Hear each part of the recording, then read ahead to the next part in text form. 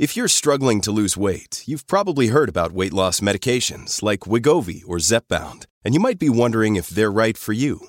Meet PlushCare, a leading telehealth provider with doctors who are there for you day and night to partner with you in your weight loss journey. If you qualify, they can safely prescribe you medication from the comfort of your own home. To get started, visit plushcare.com/weightloss. That's plushcare.com/weightloss. plushcare.com/weightloss. Big stories, big guests, the big picture. Afternoons with Rob Breckenridge. Weekdays 1230 to 3, 770 CHQR. Welcome back. Rob Breckenridge with you here on this Monday afternoon. 403-974-8255 is your number.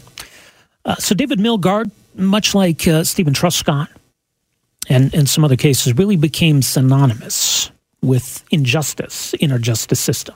Synonymous with the issue of wrongful convictions and sort of personifying what that's like for someone to go through this, to be accused of a crime that you didn't commit, to be convicted of that crime that you did not commit, to have to pay a price for a crime you did not commit. David Milgaard, who was accused of, convicted of a crime he didn't commit, spent 23 years behind bars before he was finally released and then exonerated a few years later.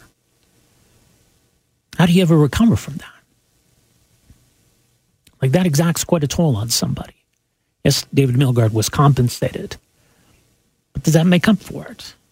And what can we learn from what these individuals went through to make sure that it never happens again? And so, as difficult as it was for David Milgaard to revisit his own horrific experience, after his release, it was something he committed himself to be an advocate for justice, to be an advocate for those who were in a similar situation as him. And maybe this is a lot more common than we think or want to think. Like, it's reassuring to believe that the system gets it right, that once you've been found guilty beyond a reasonable doubt, that's the reality of the situation. We have too many examples that suggest that's not always the case. So how does it happen, and how do we prevent it from happening? So David Milgaard really embodied this important crusade. He passed away over the weekend, died yesterday at the age of 69 in a Calgary hospital. Joining us to talk more about his life, his legacy, the impact of this case, very pleased to welcome to the program here this afternoon, Ron Dalton, co-president of Innocence Canada, innocencecanada.com is the website. Ron, good to have you with us. You're welcome to the program. Thank you. Let me just get your thoughts on, the importance of David Milgaard's case and also the importance of his own commitment to this cause. I don't think we can underestimate the importance of David's case. It was one of the early cases. Donald Marshall case in Nova Scotia came before David's, and it was considered a one-off, an aberration. And even David's case, we fought long and hard to get him exonerated. It was 28 years after he was arrested that he was finally exonerated. And in exonerating David, we were actually able to identify the perpetrator of the murder of Gail Miller. But that kind of led to a snowball effect that once those first couple of cases were proven, and in David's case we had DNA to prove it beyond a reasonable doubt, beyond any doubt, that made it a little easier for the next person who came along, whether that was me or that was Tom Safano or any of the other names that we know from across the country. And 30 years later, when Innocence Canada goes into a courtroom now fighting for one of our clients, we get a lot more respect, and we have a track record for starters, but it's now more recognized that wrongful convictions do happen. Back in David's day, when him and his mother were fighting to free him and exonerate him, people just didn't believe that the courts ever got it wrong, which, of course, flies in the face of common sense when you think about it. The criminal justice system is comprised of human beings, and human beings are definitely fallible. They make mistakes all the time. Usually they're not of such a magnitude that somebody loses their life over it, but back when David was convicted, we still had a death penalty in this country. That's right. They didn't apply it to David. They had applied it to one of our other clients, Stephen Truscott, and they didn't carry through with hanging a 14-year-old boy, thank God, because 49 years later we were able to get him exonerated as well. But David had a very difficult time. He told me one time he was a 17-year-old teenager when he got to the penitentiary, and he was a 40-year-old teenager when they let him out. You don't really grow up or mature much in an environment like that. And he had a very difficult sentence to serve. He was in twice as long as I was, and it was a very horrific crime. This was a sexually motivated homicide of a young girl, and David had nothing to do with that, but he had to wear it for 28 years. So he had a difficult time inside. He certainly had every right to turn around and walk away from wrongful convictions and other people's problems. But David took that suffering that he had gone through and turned it into a lifelong commitment to help others. Right. And of course, he got out of prison right around the time when you were still fighting to prove your own innocence. You were wrongfully convicted of murder. Were you aware of his case and what was going on with that at the time? Yes. Yeah, certainly. Cases like David's and Donald Marshall's were the things that gave hope to people like me who are still in prison trying to prove their own innocence. You have the sure and certain knowledge in your own mind that you're the one person who knows you're innocent, and then you have family and lawyers and supporters who believe in you. But sometimes all you have left to hold on to is that sure and certain knowledge that you're innocent, and a little bit of hope that you get from watching people like David and Donald Marshall and others work their way through the system. And, you were convicted, it was, I think, 1989. Obviously, for David, it was 1970. And maybe it's, again, this false comfort that Canadians want to give ourselves that, this is something that happened a long time ago. And now that we've had these wrongful convictions come to light and we've got DNA technology and all of that it just doesn't happen anymore. But that's dangerous to think that, isn't it? As a co-president of Innocence Canada, I can tell you we have 109 cases that we're currently working on. Wow. Half of those are on a 2 to 3 year wait list because we don't have the resources to get to them and deal with them. We have 10 cases in front of the federal justice minister at the moment where we're convinced that these people are innocent. And we're waiting sometimes up to 5 and 6 years for the minister and his officials to make a decision on the cases after we've spent years working on them. So the mistakes continue to be made. We like to think that we're getting a little better at catching them and correcting them. But the reality is the caseload has been growing, not getting smaller. Now, David, a couple of years ago, had been appointed to this independent review board working group, and it was something that the federal government created. Has that made a difference? Just jump in and correct you on that now. The independent review board, as David named it himself, comprised 5 of us, myself, David, James Lockyer, and a couple of ladies that were joining the board and helping us lobby the government. Right. We've been lobbying the government for the last 35 years, 30 years that Innocence Canada has been in existence.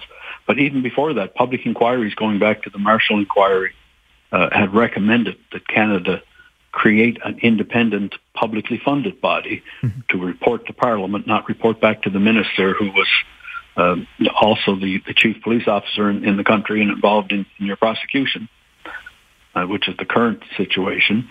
So this has been recommended for a number of years. The government is now taking some steps to establish a commission. Last year, they conducted some consultations. They engaged a couple of retired justices who met with David and I and other wrongly convicted people. They met with Innocence Canada. They took all of our recommendations and put them all together and met with 50 or 60 other groups across the country as well, not just us, of course. But they published their recommendations, I think, in February, a couple months ago. And now we're waiting for the minister and the prime minister to take action on those. Why do these things move so slowly, Ron? This seems like it's something that should have an urgency to it, and yet it doesn't. It has an urgency when it comes to your door. It's urgent. Yeah. But it's one of those things that doesn't capture the public's imagination because you never think it's going to happen to you. Exactly. You like to be blissfully ignorant of that the system works the way it's supposed to. Police don't arrest people who haven't done something. The courts don't convict people who haven't done something. But the reality is we're human beings and we make mistakes. Our courts and stuff get things wrong a lot more often than people ever thought they would. And of course, David is, I was going to say living proof, but no longer applies. But he really epitomized the problems that can happen in a case when you have police tunnel vision. They just concentrate on one person, and they start with an answer and work backwards and ignore everything that doesn't support their conclusion. But with groups like Innocence Canada and these cases that have come to light and technology that's there when we're ready to use it, I mean, surely we're in a better position now than say 30 years ago, right? We should be in a better position. I did an interview not long ago, and somebody asked me, are things getting better or worse? The answer was yes. Mm-hmm. Some things are getting better and some things are getting worse. We have limited resources. We don't put a lot of money into legal aid funding in most provinces, and a lot of the people who are getting wrongfully convicted don't have the funds to hire private counsel, and it becomes the more marginalized you are in society, the easier it is to wrongly convict you. But the exceptions are the white-collar guys like myself that get wrongfully convicted, and no matter what your resources are, the state or the government always has more money than you do. So it's not a real level playing field. You're right about that. Much more at innocencecanada.com. Ron, thank you so much for making some time for us here today. Really appreciate this. You're welcome. All the best, sir. That is Ron Dalton, co-president of Innocence Canada, and someone himself has gone through this. He's convicted in December of 1989. Convicted in the murder of his wife, Brenda Dalton, who died in August of the previous year. Ron waited 8 years in prison to have his appeal heard. It took 12 years for the truth to come out, that no crime had been committed. Ron was an innocent man. So not only did this man have to grieve the loss of his wife, he had to spend years in prison and to have to bear that burden, the state maintaining that you were responsible, that you did it. Like, I think this is where that mindset kicks in. I mean, it's confirmation bias at some level, but it's very protective to all of us because we don't want to think that this ever happens, let alone could ever happen to us. And I think that's why it's so hard to come to grips with it when it does. Because you have to acknowledge all of those things. You have to acknowledge that, yes, it does happen. And yes, it could happen to you. There's nothing preventing that from happening to you. And so it should matter, right? And so David's passing is a reminder of what Canadians have gone through. And there are others like them, like, the individual we just spoke with.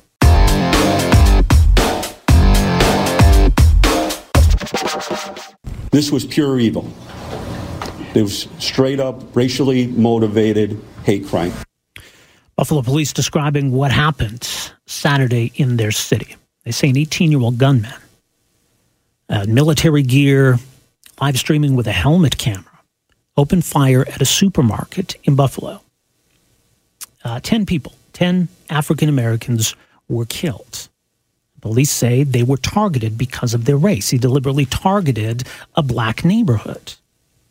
Among the dead, Aaron Salter Jr., the security guard who tried to stop the shooter. 32-year-old Roberta Drury, was actually from Syracuse, was in Buffalo, helping her brother who was recovering from a bone marrow transplant. Andre McNeil, who was at the supermarket buying a cake for his son's 3rd birthday. Like, there's a story here to all of these victims. But this individual, authorities say, didn't care who they were, only saw what they were, only saw the color of their skin. And that's what motivated these horrific crimes. Now, there's another side to all of this, too, and why we have an understanding of the motivation here. This individual live streamed what he was doing and also posted a lengthy manifesto outlining his views and painting a picture of what he was buying into, including this conspiracy theory about white replacement.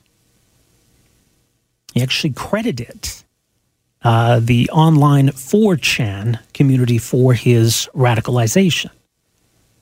Now, this is one of those parts of the internet where a lot of this stuff festers. And in fact, the shooter in the New Zealand massacre back in 2019, it also posted on 4chan. So joining us to talk more about, that side of it, how these internet communities kind of fuel this radicalization and, why these perpetrators are posting their crimes, posting their views. Very pleased to welcome to the program here this afternoon Jared Holt, who's a resident fellow with the Atlantic Council's Digital Forensic Lab, researching domestic extremism and the Internet. Jared, thank you so much for making some time for us here today. Welcome to the program. Thanks for having me. I wish it was under better circumstances, of course. Indeed, obviously. And, unfortunately, we will probably see something like this again with some of these same connections. How do we begin to make sense of this? What we saw happen in upstate New York follows a very disturbing and sadly familiar pattern. This suspect and the document that is believed to have left online really outlines an affinity for the model put forward by the perpetrator of the 2019 Christchurch attack.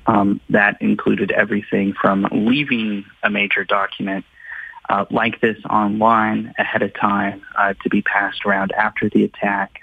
Huge portions of it are copied and pasted from that New Zealand killer, down to live streaming the attack and seeking to achieve a degree of infamy for himself. And, whether it is that infamy or the desire to inspire or instruct copycats to follow in his wake, unfortunately, I don't think this is going to be the last case of something like this. And I think it really puts the impetus on revisiting conversations that were going on in 2019 about content moderation, about radicalization.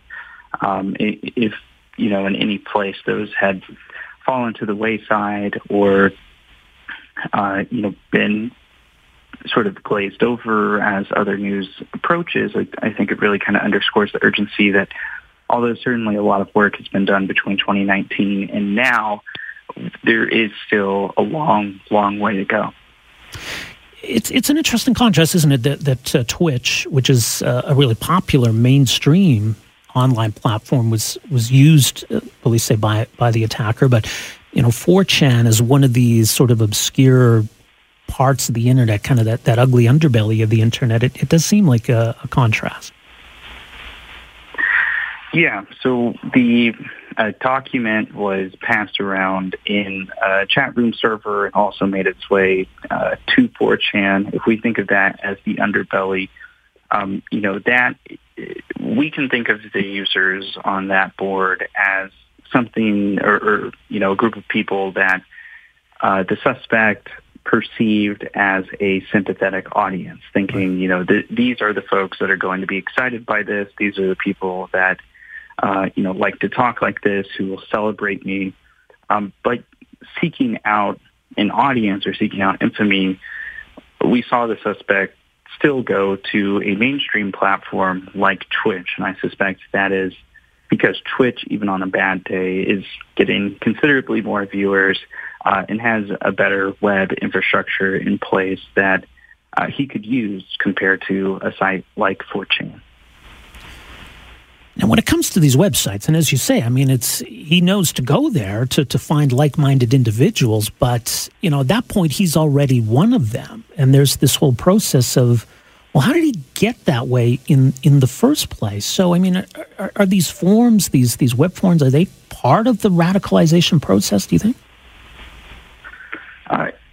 They can be. I think it might be more helpful to think of them as sort of an outlet for it. It is not that, racially motivated extremism is invented on a place like 4chan, but it is given a friendly reception and a place to fester on a place like 4chan where moderation is very, very light, if really that noticeable at all to begin with.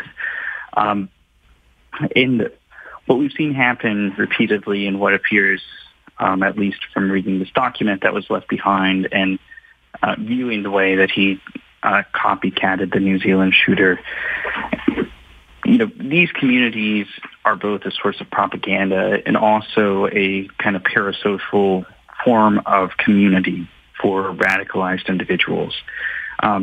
These kind of beliefs can often, and rightfully so, isolate people from family members. It can make it hard for them to make friends.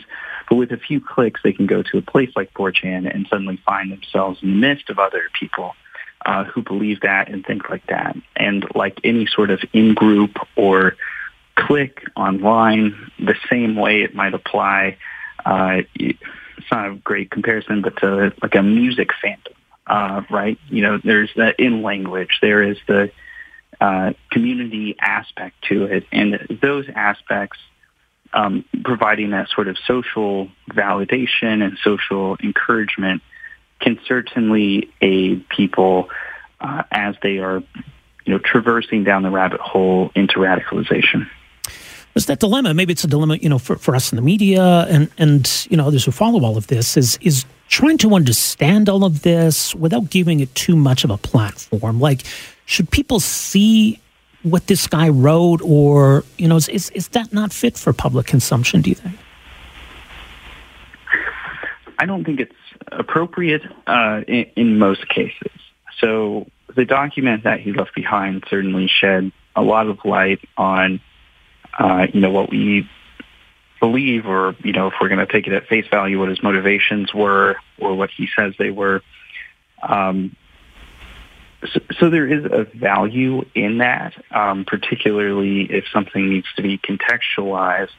But something about this document in particular, and a reason that I spent my weekend kind of trying to discourage people from linking to it or sharing it, is that along with all of the racist and harmful ideology, the creator of the document also took great pains to explain how he planned to do what he did, down to weapon choice, armor choice, and essentially provided a blueprint for, the next person to kind of pick up the blood-soaked torch and, continue on this pattern. So for that reason, especially, I don't think this document is really fit for public consumption. Yeah. As people who operate in the media or, journalists covering this, it is very difficult, if not impossible, to control, who is going to come across what you publish. And in the case of this instance and in Christchurch, and I'm sure what will be, the atrocities that haven't happened yet, that kind of material in the hands of one wrong person can be especially dangerous.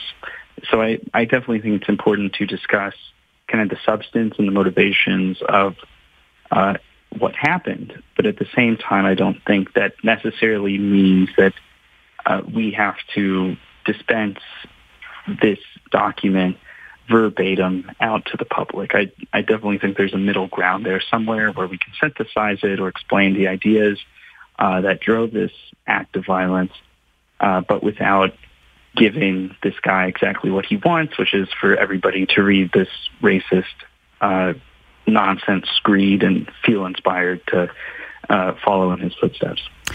Right. And in terms of how we go about tackling this, because ultimately we're trying to fight the ideology, and the technology is the platform that, shares and spreads this ideology. But ultimately, I think it's the ideology we're trying to tackle. But the way in which it's manifested online, or how, these people are taking advantage of more mainstream sites to, live stream these atrocities. I mean, where do we even begin here? Well, I think one place where we can begin, folks like myself who research this kind of thing for a living, and even, historians and scholars of fascism throughout history and whatnot, I think, among other things, would, one, point to sort of a lowering social cost to engaging in this kind of ideology. And we saw this, the same ideology, if only a little bit watered down, being aired on networks like Fox News, coming out of the mouths of elected politicians, sometimes with the phrase replacement or great replacement invoked verbatim. Mm-hmm. And when there is not an appropriate social cost to doing something like that, whether it is, losing a television program or being denounced by leaders in the country or online. It could be an account ban or a suspension. When the kind of accountability mechanisms start to fail, and when those accountability efforts do not understand the grasp of the scale of the nature that we're doing, of the nature of the issue that we're facing, which is sort of the normalization of the very same ideas that drove this individual to senselessly murder people. That is certainly a good place to start. A restatement of values and a very concerted and intentional effort, preferably from leaders across the political spectrum, to really redefine and drive that social cost of affiliating with something like this, because the ideology here is one that is soaked in the blood of countless innocent people, and it should be treated as such. Dean, we'll leave it there. Much more at the Digital Forensic Research Lab. It's at digitalsherlocks.org and more at atlanticcouncil.org. Jared Holt, thank you so much for making some time for us here today. Really appreciate this. Thanks for having me. All the best. Jared Holt is a resident fellow with the Digital Forensic Lab, part of the Atlantic Council, so his thoughts on this whole situation.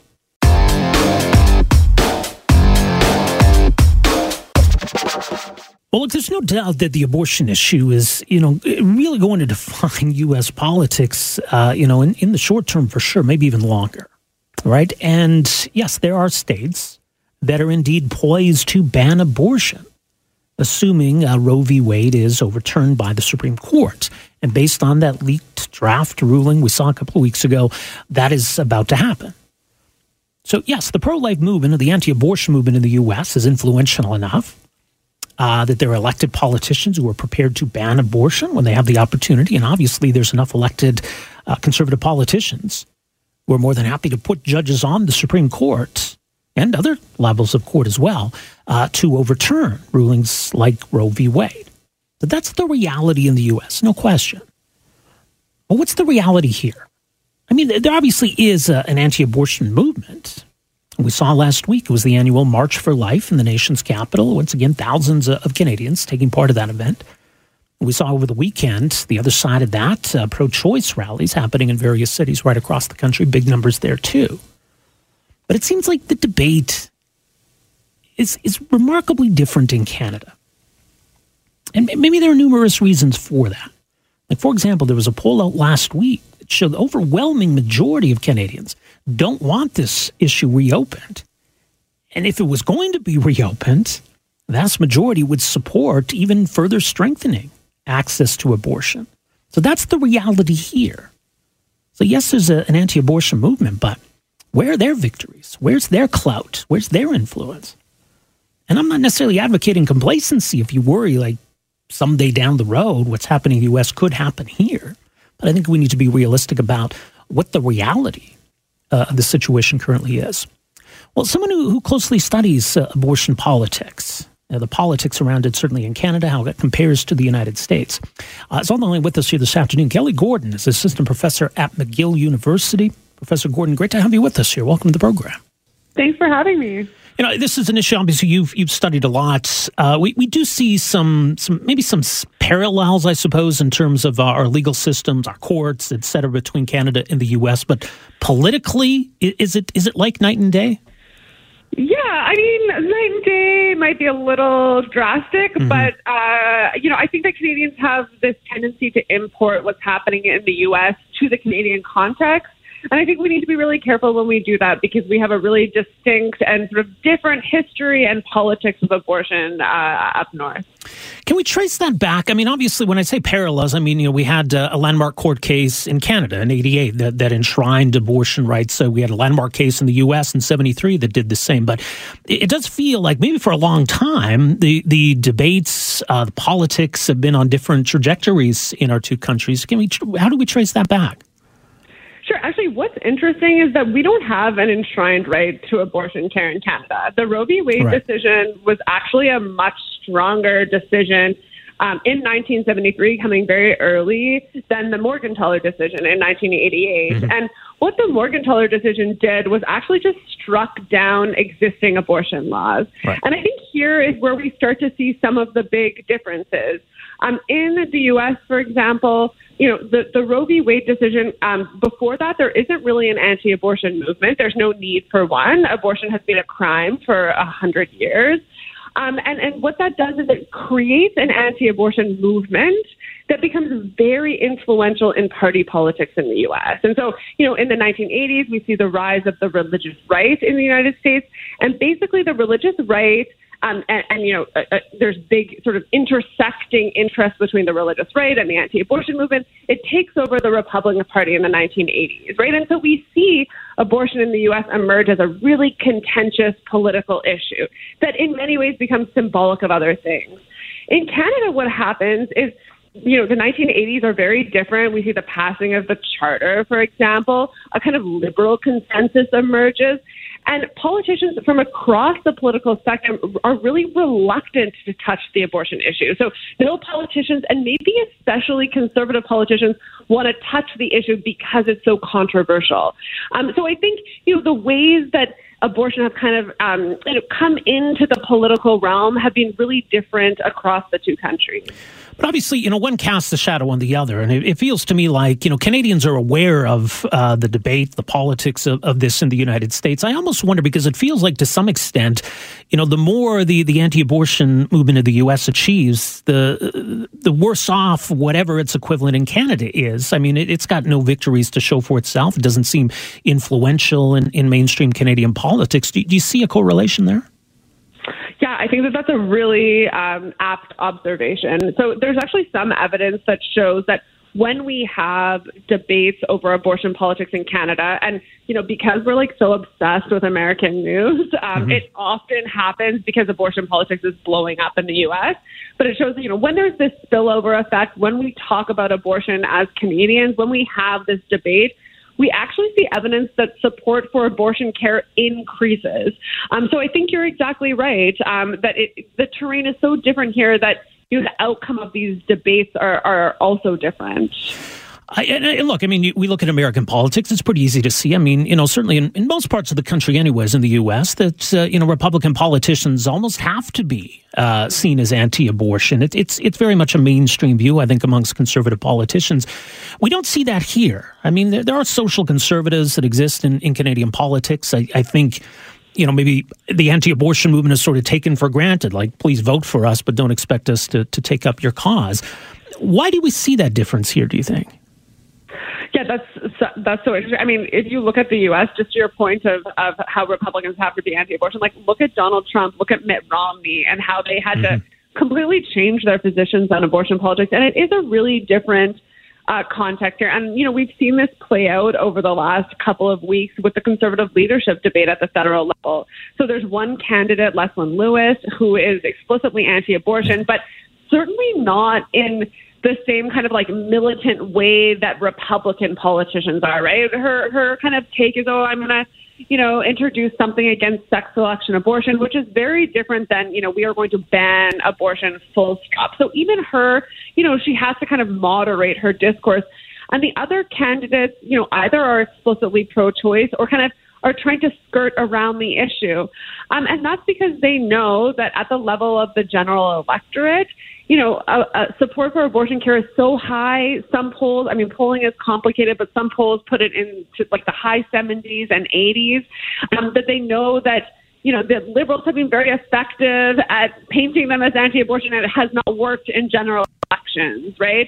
So, conservative politicians have this complicated terrain that they have to navigate where, some of their base are anti-abortion. Certainly the anti-abortion movement in Canada exercises most of its political power at the level of leadership races.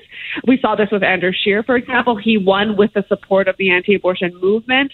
But when they get to the general electorate, they know that it's a losing position. So, it's complicated for them. And I think we're seeing this play out in kind of real time right now. Right. And to that, we saw this poll last week, which kind of reinforces these points. A vast majority of Canadians want this debate left alone. But that, if anything, Canadians favor, if we're going to reopen it, let's reopen it to strengthen access to abortion, to officially enshrine abortion rights. So what does that tell us about, public opinion in Canada?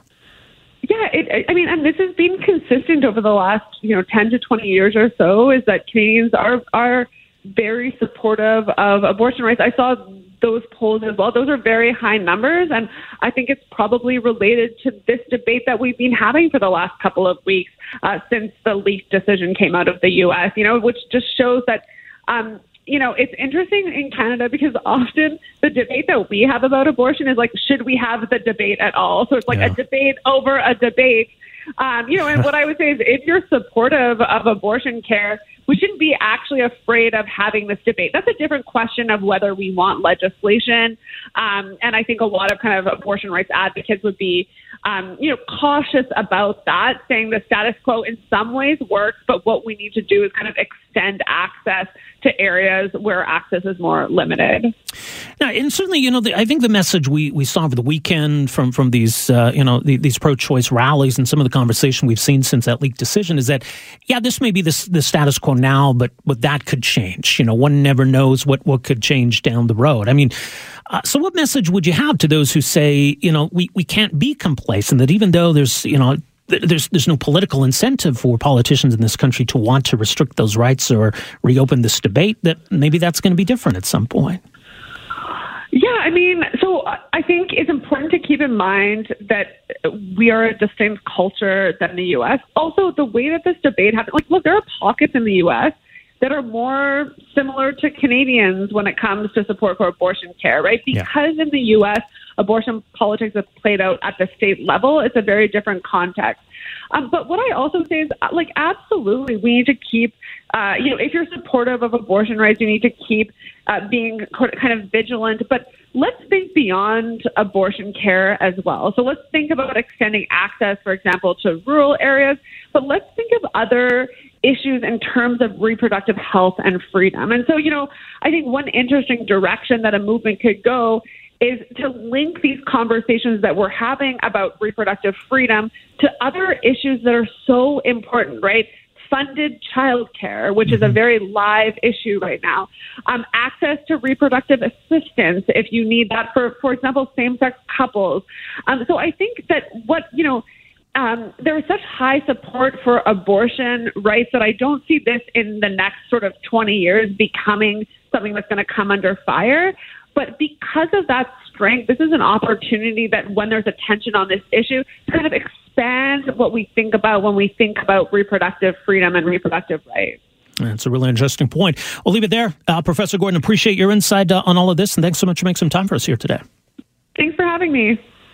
All right, there you go. That's Kelly Gordon, Assistant Professor of Political Science at McGill University, someone who has focused a lot of research on the politics of abortion in Canada, and contrasting some of the differences between the debate in Canada and the debate in the United States, or maybe to what extent the debate in the U.S. affects us.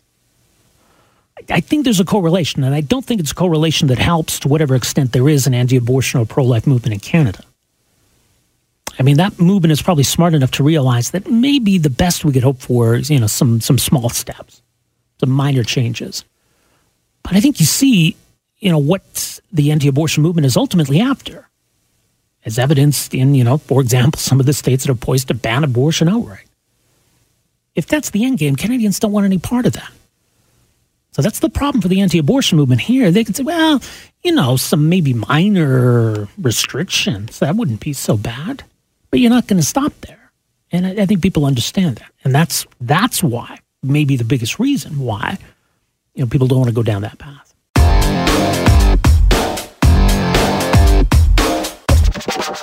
Well, let's start the conversation in Sour with what's happening in the housing market. And we've certainly seen, in the housing market that's been going really strong, which I think is indicative of some economic recovery. But it's also prompted that conversation about, is affordability becoming a challenge? Is owning a home out of reach for a growing number of Canadians? And how do we bring a bit of sanity back to the situation? Now, some interesting numbers out today from the Canadian Real Estate Association. They're due in part to mortgage rates going up. Home sales slowed in April from the frenzied pace they started the year at. Association found the number of homes sold dropped by 25.7% to 54,894 last month, down from almost 74,000 in April of the previous year, when the country actually set a record for the month. So that's the latest snapshot. We'll see how things continue to unfold through this year. But it's an interesting story happening here in Alberta. Well, we haven't seen the kind of craziness we've seen in, markets like Vancouver and Toronto, and even what we've been seeing, in places in southwestern Ontario, like London, Ontario, is another market where, things have been getting really crazy. So what's part of the story in Alberta then? And it's interesting because, both Edmonton and Calgary are two of the most affordable markets, not just in Canada, but in North America. So it's an interesting story happening here. And so what's going on? Well, this was the subject of an op-ed over the weekend in the Calgary Herald from our next guest, Brad Mitchell, who is CEO of the Alberta Real Estate Association. And he joins us on the line here this afternoon. Brad, great to have you with us here. Welcome to the program. Hi, Rob. Thanks for having me. Well, I appreciate making some time for us here today. So first of all, let me get your thoughts on, these April numbers we see nationally, kind of gives us a snapshot of what's happening in the Canadian market. But what do you make of that, first of all? Well, it's, we've had a long time supply problem almost all across the country. And particularly in Vancouver and in Toronto, that problem is exacerbated because they have less land to build on. So typically when you hear these numbers, they're very much focused on those two markets. Here in Alberta, we've been kind of trucking along quite nicely. So it's I think we're following the national trend, sure, but not as much as Vancouver and Toronto. Yeah, and we've seen some strong demand here, and we've seen housing starts increase. So obviously, those factors are present. But yeah, I think lost in kind of the national story is the interesting story happening here in Alberta. So why is it that we see Calgary and Edmonton as two of the most affordable markets among big cities in the country? Well, there's a number of factors. One is that there's lots of places to build here in Alberta, and we don't have the same type of city structures. We don't have the same type of types of in-migration that we see in Toronto and Vancouver. But the other part of it is actually the way that government policy works here in Alberta. Our governments here, and a long succession of governments, have decided not to kind of follow what they've done in Toronto and Vancouver. There's no land transfer tax here in Alberta, which is a great advantage for Albertans. It's a big tax. It costs people lots of money, and governments don't really do anything for that money. And they certainly don't put those funds that are gained from the land transfer tax back into affordable housing. Right. So, it's not just luck. And obviously there's some market forces at play, but you're saying, part of the success story in Alberta is smart policy choices. Yeah, and it's not just smart policy and the policies that government implements. It's also smart policy where government doesn't do anything and lets the market dictate. So, the problem with the transfer tax is that, let's say you lose your job and you have to move for whatever reason from Calgary to Edmonton. Well, in other provinces, if you have to move from Toronto to another city or Vancouver to another city, just for the pleasure of losing your job, you also, when you buy your new house or sell your house, you have to pay a transfer tax to the government. And, on $1 million house, which isn't unusual in BC or Ontario, you're looking in the neighborhood of $20,000 to $25,000. Right. And that comes right out of your pocket. So you have less to spend on a down payment. Buyers and sellers try to increase the price of their housing to make up for the tax. Mm-hmm. Well, it's interesting because, you talk about the benefit of having that lack of meddling in the housing market, but there seems to be a lot of pressure on government right now to get more involved, right? So there's almost a temptation where, well, maybe we should be getting involved in some way. Like if it's not broke, don't fix it, right, is the old saying. So what's your advice for the Alberta government now going forward here and amid what other levels of government might be looking at doing? Well, it really is a partnership between both the provincial government and municipalities. And what I would advise the provincial government to do is kind of to keep doing what they're doing, which is stay out of it. But at a municipal level, it's all about the permitting for new buildings, making sure that there's, a good regulatory environment without a whole bunch of taxes and fees when these new houses are being built and when new subdivisions are being built. That really helps with the supply. And really what we're seeing in Alberta is we have a short-term supply problem. We've got about 2 months of inventory in the resale housing market. And typically you'd like to see that around 6 months. But really the government doesn't have good solutions.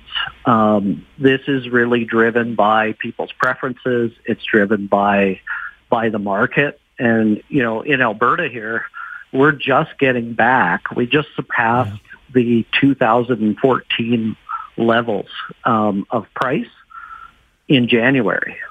So, year over year, the increases are quite large. But if you look at it in over time, Alberta's housing market has been affordable for a long period of time. Yeah, really interesting. Well, much more at albertarealtor.ca. Brad, appreciate making some time for us here this afternoon. Thanks for this. Thanks, Rob. All the best. Brad Mitchell is CEO of the Alberta Real Estate Association. As mentioned, he had a piece in the Calgary Herald over the weekend, calgaryherald.com, on why Alberta seems to have an advantage in this area. So, yeah, there's a lot of reasons for that, but that's, maybe part of the story that's kind of overlooked. And so how do we make sure maybe, that more Canadians are aware of that? Or do we want large influxes of Canadians, coming to Alberta? That's been the story in past years. But, yeah, I mean, if you're looking for an affordable place to live, Alberta's two biggest cities have a lot going for them. Plus, where else are you going to watch NHL playoff hockey, right? Thanks for downloading and listening to the podcast. Don't forget to subscribe, rate, and review for free at Apple Podcasts, Google Play, or wherever you find your podcast. You can also find me on Twitter at Rob Breckenridge, and you can email me, rob@770chqr.com. Talk to you next time. Afternoons with Rob Breckenridge, starting at 12:30 on News Talk 770 Calgary.